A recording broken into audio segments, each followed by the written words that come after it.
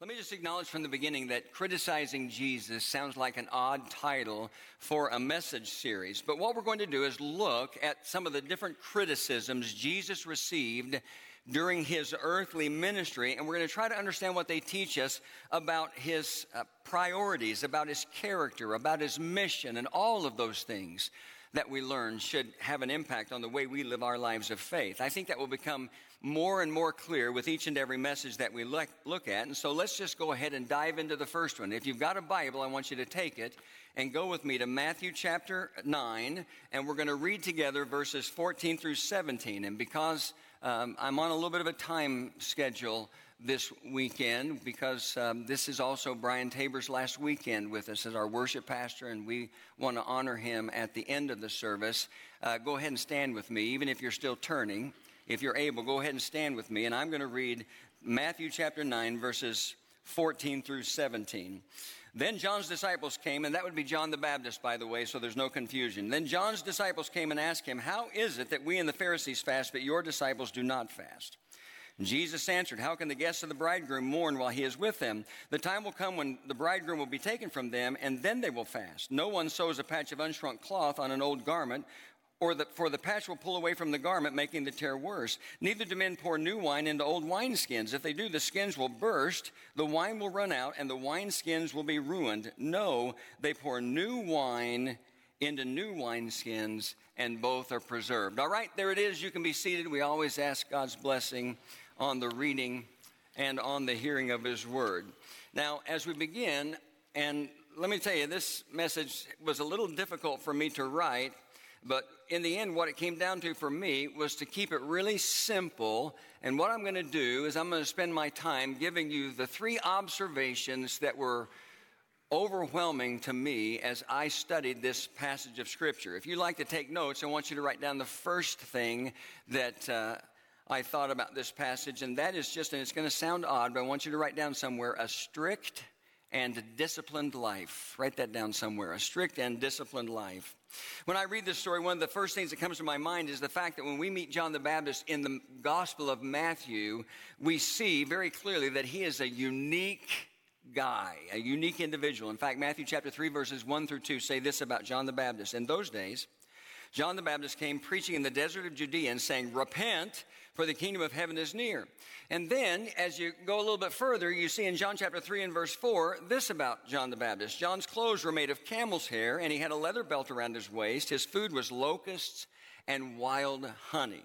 Let me just cut right to the chase and give you my observation. I think it's safe to say that there weren't a lot of light or a lot of lighthearted moments in the life of John the Baptist, because he was a very focused and a very disciplined man. I don't know how much you know about John's background, but you can read all about it in Luke chapter 1 on your own. But let me just tell you this. The Bible tells us that his conception was extraordinary. And the Bible tells us that John the Baptist was filled with the Holy Spirit before he was even born. That's how special he was. He was filled with the Holy Spirit before he was even born. There was a moment when an angel appeared to John's father, Zechariah, to announce to him that he was going to have a son, because he and his wife Elizabeth were way past the age when people had children. And this is what the angel said to Zechariah in Luke chapter 1 and verse 17 about John. "And he will go on before the Lord in the spirit and power of Elijah, to turn the hearts of the fathers to their children, and the disobedient to the wisdom of the righteous, to make ready a people prepared for the Lord." And that tells us the one thing that we probably already know about John the Baptist, and that was that he was born so that he could prepare the way for Jesus. He was a very special man. In fact, Jesus said that there was no greater man that lived than John the Baptist. But even though he was born for such a special purpose, I kept being drawn back to the fact that John came in an unusual way. First of all, he came preaching in the desert. That's not really the place that I want to go to listen to a sermon. If you go back again to John chapter 3 and verse 1, the verse begins like this. "In those days," this is going to seem without having any importance, but bear with me. It says, "In those days, John the Baptist came." We'll stop right there. And the word that's used in the original language of the New Testament for came is a Greek word, a very specific Greek word that was always used to indicate an official arrival, or in other words, the arrival of someone who was very, very important. And yet, John the Baptist came preaching in the desert of Judea. He didn't come preaching in the grandest synagogue or on the busiest street of Jerusalem or in some special, spectacular place. His pulpit was in the desert. The second thing that reminds me that John the Baptist came in an unusual way is that there was nothing compelling about his appearance. Again, Matthew chapter 3 and verse 4 says, John's clothes were made of camel's hair. I used to have a camel hair sport coat that I really liked that really looked good on me, friends. But I don't think that's a description of what John was wearing. His clothes were made of camel's hair, and he had a leather belt around his waist. His food was locusts and wild honey. He was Survivor before Survivor ever came on television. And what that says to me is that no one, absolutely no one, would have been drawn to John the Baptist because they looked at him and thought, you know what? He looks like a guy I just like to hang out with. He probably looked like a crazy man to most people. Nothing compelling about his appearance, even though he came as an incredibly special, God-ordained man for a special God-ordained purpose. Did you know there's an Instagram account? I don't know how many of you have an Instagram account. I have one. You ought to follow me because I'm really funny on it sometimes. But did you know there's an Instagram account called Preachers in Sneakers? Not preachers in sneakers, preachers in sneakers. Just an N in between the two words. And it's an Instagram account. Go home and look at it. It's an Instagram account that highlights the extreme amount of money that many preachers will spend on their appearance. I'm talking about their clothes, their shoes, and their accessories. It began when one day a guy was watching a worship service on YouTube, and he noticed that the lead singer or the worship leader in the worship band was wearing a pair of $800 sneakers. You can see the tag up there so you can find it if you want to look at it. And so from there, he just began posting pictures of different people who were what we might think of as celebrity pastors. How sad is it that we even have that phrase in our culture today, celebrity pastors, who with their 800 sneakers or their $1,000 hoodie or their $1,000 sweater or their $1,200 fanny pack or their $1,200 belt buckle, and I'm not making a word of this up, were highlighted. And so here's my point. John the Baptist was as far away from that as you could possibly be. John the Baptist would have never been viewed as a celebrity anything, and he would have never been highlighted on something like Preachers in Sneakers because he lived a sparse life, a strict life, and a disciplined life. And he had a message of repentance that demanded that you feel sorrowful for your sin in a way that leads you to a complete change of your life. That's who John the Baptist was. Now, here's why I've taken the time to say all of that. Because that's the way John the Baptist was. He would have attracted followers who were drawn to that kind of life and to that kind of lifestyle. He would have attracted followers who would have been all in when it came to being strict and disciplined and living a sparse life. And that life, or I guess I should say that lifestyle, would have become a central part of their faith.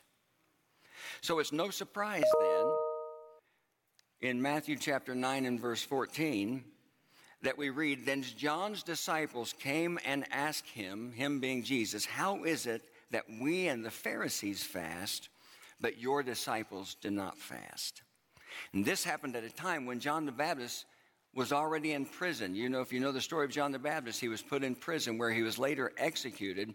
And we're in Matthew chapter 9, but if you look back at Matthew chapter 4 and verse 12, it says, when Jesus heard that John had been put in prison, he returned to Galilee. And even before this time, John has already deferred to Jesus. You can go to John's gospel and see in John chapter 3 and verse 30 that one day when an argument broke out between the followers of John and some of the Jews about Jesus, who was now involved in his vocational ministry, this was what John said in response. He, talking about Jesus, he must become greater, I must become less. In other words, John had already tried to send his disciples to Jesus so that they would follow Jesus. He had already basically said to them, listen, it's time for you to stop following me and start following him, Jesus, because he's the one we've been waiting for. He's the real deal. He's the Messiah. Nothing about John the Baptist was compelling because of the life that he lived and his appearance and the message that he preached. But what we need to understand is, when it comes to our discipleship and when it comes to our faith, a lot of people will knowingly or unknowingly place a higher emphasis on some spiritual or religious nuance or some spiritual or religious preference and elevate it to a place where it becomes a badge of faith to them and a test of fellowship with other people. You might meet somebody who says, you know what, I can't be in fellowship with you because you don't fill in the blank, whatever, like I do. Or I can't go to your church because at your church you don't practice or you don't follow whatever, fill in the blank, what I think is most important. And oftentimes we're talking about things that are nothing more than a preference, not things the Bible says that we are to do or not to do. In this case, for John's disciples, I believe in my heart that it was that strict lifestyle, and fasting was really a part of that for those who were following him. Listen, I've experienced this in my life as a pastor over and over again in every church that I've ever served, including this one, probably this one, much more than my other churches because of the size. I've had people who went to church here who came to me and said, we're not going to church here anymore because you don't like we do. And I'm going to tell you something, friends. If that describes you in any way, shape, or form, then you need to hear me saying, as your pastor who cares about you, as your shepherd who cares about you, that's not a healthy way to pursue faith. Write down this second observation. Clearly, John's disciples identified more with the Pharisees than they did with Jesus, but both were wrong. Clearly, John's disciples identified more with the Pharisees than they did with Jesus, but both were wrong. And again, I would go back to Matthew chapter 9 and verse 14, the very first verse of our text. Then John's disciples came and asked him, how is it, notice this, that we and the Pharisees fast, but your disciples do not fast? Now, to understand the problem, you have to understand that the Pharisees were the chief enemies of Jesus, and the reason why they were the chief enemies of Jesus was because they hated him. Not all of them, but the majority of them. They hated him for multiple reasons, but the biggest reason why the Pharisees, the religious leaders of Jesus' day, hated him was because everything about his life, friends, the way he lived, the way he treated people, all people, the things that he taught, everything about his life exposed them. And when I say exposed them, I mean Jesus exposed the truth that the religion, the morality, the spiritual lives, whatever you want to call it, of the Pharisees was nothing more than a pretense. And by pretense, I mean it was nothing more than just pretend. It was all external to be seen by other men. And the attitude they had toward fasting, I guess I should say the attitude and the approach they had toward fasting is a great example of this. Because the Pharisees in Jesus' day believed that you should fast twice. Everyone say twice. Twice a week. Even though the Old Testament only prescribed one fast per year. And that was on Yom Kippur, or the Day of Atonement. But the Pharisees, their practice and what they thought any righteous or religious person should do was to practice twice a week. because that gave them the pretense of looking devout. That made them feel like when other people saw them and they were fasting, that they would think, wow, how holy are they? How religious or righteous are they? You know, the three main expressions of a devout life of faith in Jesus' day for the Jews were fasting, giving, and praying. Those were the three: fasting, giving, and praying. And so because of that, the Pharisees had created routines and rituals for all of those things that were designed primarily to be seen by other men. In fact, as you got your Bible open in Matthew chapter 9, let me hear your pages turning back to the left until you get to Matthew chapter 6. Now, when we get to Matthew chapter 6, we're right in the middle of the Sermon on the Mount, the most well-known sermon that Jesus ever preached. Now, I want you to look at the very first verse of chapter 6. In Matthew 6:1, Matthew writes, or Jesus says rather, be careful not to do your acts of righteousness before men to be seen by them. If you do, you will have no reward from your Father in heaven. And then he starts to list the things specifically that you shouldn't be doing just to be seen by men. The first one has to do with giving. So when you give to the needy, do not announce it with trumpets, as the hypocrites do in the synagogues and on the streets to be honored by men. I tell you the truth, they have received their full reward, or rather their reward in full. So he's talking about the Pharisees because that's exactly what they do. Time doesn't allow us to read any further down. Go down to verse 5. Now he's talking about prayer. And when you pray, do not be like the hypocrites. That's the common word he uses here. So what Jesus is doing is he's calling the Pharisees what? Hypocrites.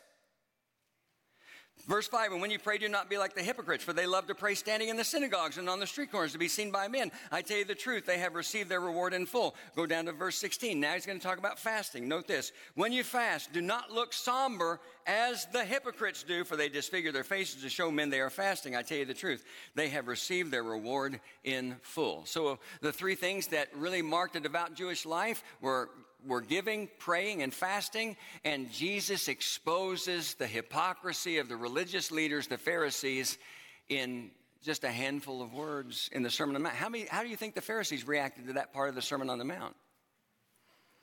I mean, sometimes you think, oh, I like that preacher's sermon except for this part, because it was a little too personal. And surely that's the way the Pharisees felt about that message. So even though John's disciples were drawn to John the Baptist, even though they were drawn to his message of repentance, even though they chose to follow him as a result, they were still, at least on some level, steeped in the routines and rituals of their past, things that Jesus exposed as a sham, because external routines and rituals will always be a hollow substitute for genuine, heartfelt worship and faith.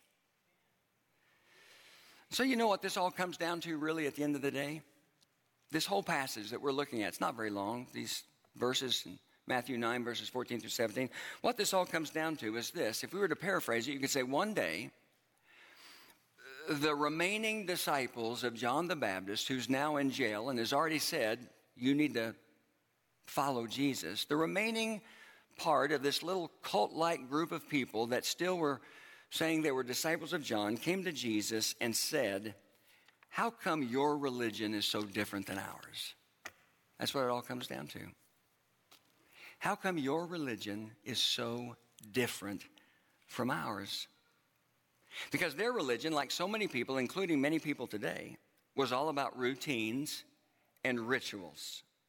But Jesus, listen to me close, friends, Jesus was bringing something new. He was bringing something new. And he made that clear in verses 15 through 17. Look back there in Matthew chapter 9.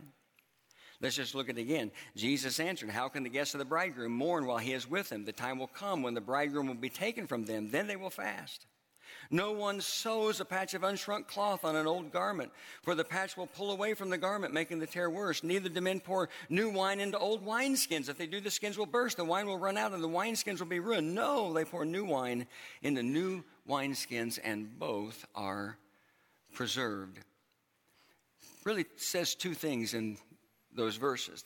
The first thing he says, and you might want to write this down, is he says, there's a time for fasting, but this is not the time. There's a time for fasting, but this is not that time.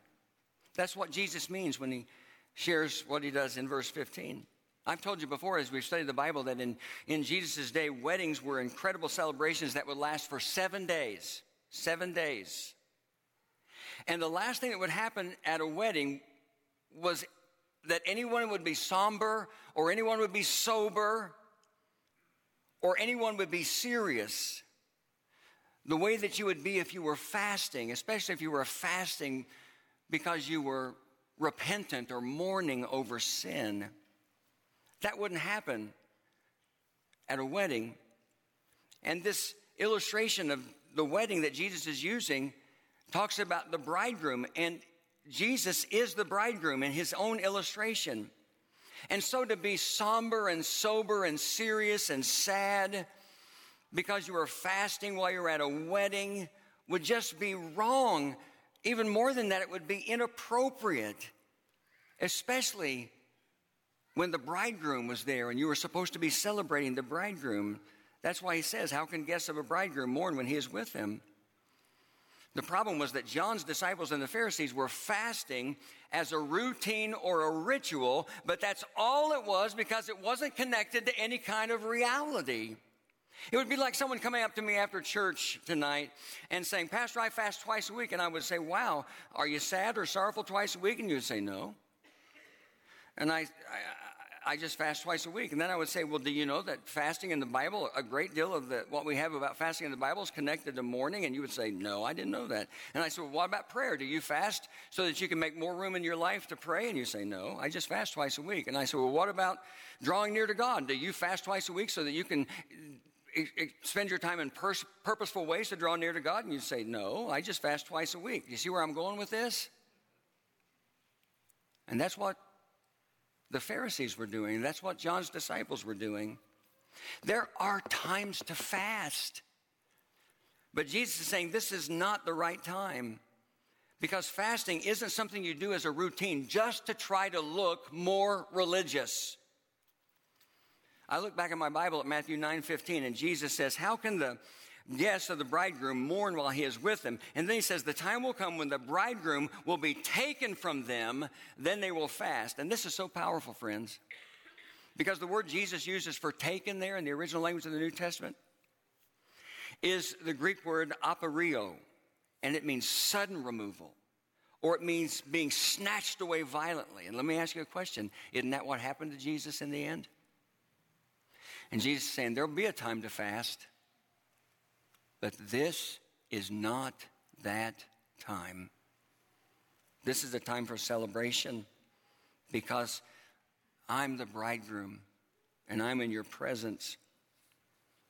There'll be a time for fasting because there'll be a time of mourning when I'm gone, but this is not that time. And just so there's no misunderstanding, Jesus is not against fasting. He's not saying fasting is a bad thing. The Bible teaches us that fasting is a good thing when it's connected to sorrow or mourning over sin or prayer or the intentional purpose of drawing close to God. But fasting as a routine or a ritual to try to look more religious is a waste of time. Just like coming to church on the weekend just to try to look more religious is a waste of time. Here's the second thing that stands out to me. Jesus, with those verses 15 through 17, Jesus is bringing a new practice of faith that is not compatible with the old. In other words, he's bringing a new way of believing, a new way of thinking, and a new way of living. And to try to connect it to everything that was in the past is as foolish as sewing a patch of unshrunk cloth on an old garment or pouring new wine into old wineskins. And I don't think either one of those require a lot of explanation. If you sew a patch of new cloth on a garment, then as soon as it's washed, that patch is going to shrink and it's going to tear away from the garment, and both will be ruined. If you pour old wine or new wine in an old wineskin, as that new wine begins to ferment and expand, it's going to cause that old hardened wineskin to burst, and you're going to lose everything. So the bottom line is this. The disciples of John the Baptist, along with the Pharisees, were practicing a religion that was based on routine and ritual, not the heart. And Jesus was bringing something new. He was bringing a righteousness or a rightness that was based on an honest, humble, genuine relationship with God. And that's incompatible with religious routine. Write this third thing down.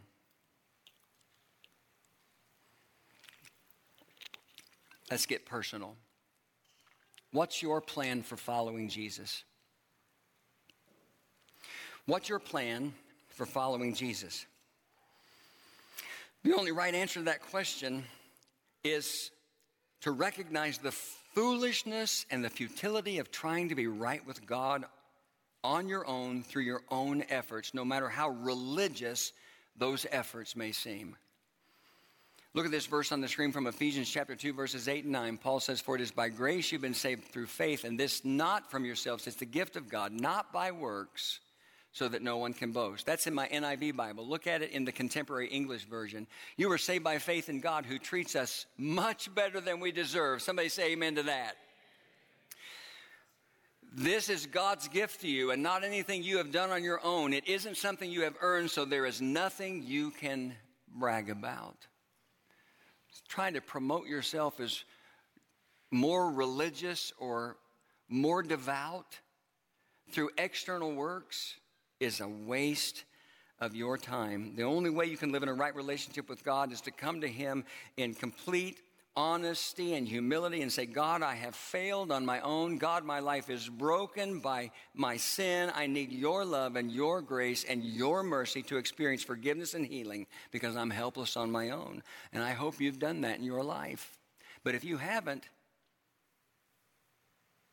and you think you can check the box that you're a Christian today simply because of some ritual or routine you followed, then you need to pause and you need to get your life right with God, because that's not how it works. That's the first right step. That's the only first right step.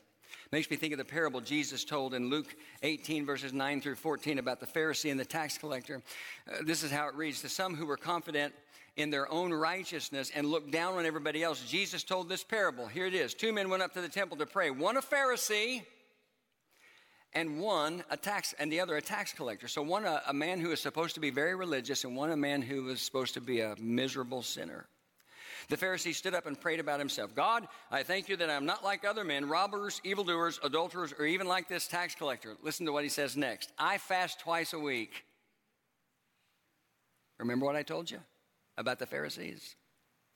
"And give a tenth of all I get." But the tax collector stood at a distance. He would not even look up to heaven, but beat his breast and said, "God, have mercy on me, a sinner." And Jesus says, "I tell you that this man, the tax collector, rather than the other, the Pharisee, went home justified before God. For everyone who exalts himself will be humbled, and he who humbles himself will be exalted." And friends, that's where following Jesus starts. And I'm going to say it again. If you think it started for you in any other way, then you've made a mistake.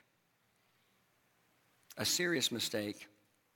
And once it starts that way, it just continues that way.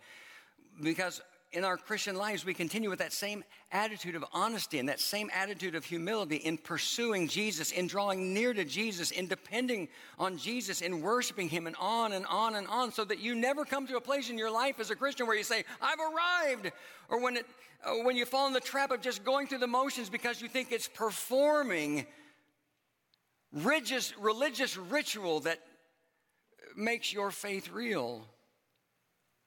And so the criticism we see in our story today teaches us the importance, the absolute necessity of pursuing a relationship with Jesus that's real. It's not a performance. It's not a religious performance on your part. It's a relationship that's real. I hope all of us can see and understand the importance of that. Let me just close like this, and the team can get ready to come. There are a lot of different ways you can describe the Bible, the Word of God, the book of God, the revelation of God. A lot of different ways. But until we all come to a place where we look at the Bible and understand that it is a mirror, in that we see ourselves in the pages of the Bible, we're going to struggle in our lives of faith. We're going to fall short in our lives of faith until we come to the place where we see the Bible as a mirror. Some Christians, and I know this to be a fact, think that because they've listened to a good, strong biblical sermon that they have somehow grown in their faith just by being a listener. Some Christians think that because they hear a sermon that touches them or convicts them or gives them some kind of emotional response or even beats them up, that they have somehow grown in their faith. But until you take what you hear from God's word and you hold it up in front of your life so that you can apply it in the most personal way to your life, you're just acquiring more information. And when I read Matthew chapter 9, verses 14 through 17, I see myself. I see me. Because I can sometimes be guilty of thinking it's the things I do that make me a devout Christian. And so, are you, am I guilty of looking at other people who claim to have faith sometimes and thinking to ourselves, even if we don't articulate it in these words, why is your religion so different from mine? Like, why isn't your religion as good as mine? Why don't you do what I do? And so I'm asking you as we close, do you see yourself in that story tonight? And if you do, what's your response going to be? What's your plan for following Jesus? Thank you, Lord, for a time to study your word. I pray you would take it and apply it to our hearts in a way that ultimately changes our lives. We love you, and we're so grateful for your love and your grace and your mercy and your forgiveness. And we're so grateful that we don't have to earn a right relationship with you. We just have to come to you with honest, humble, broken lives and say, I need your help. I'm hopeless and helpless on my own.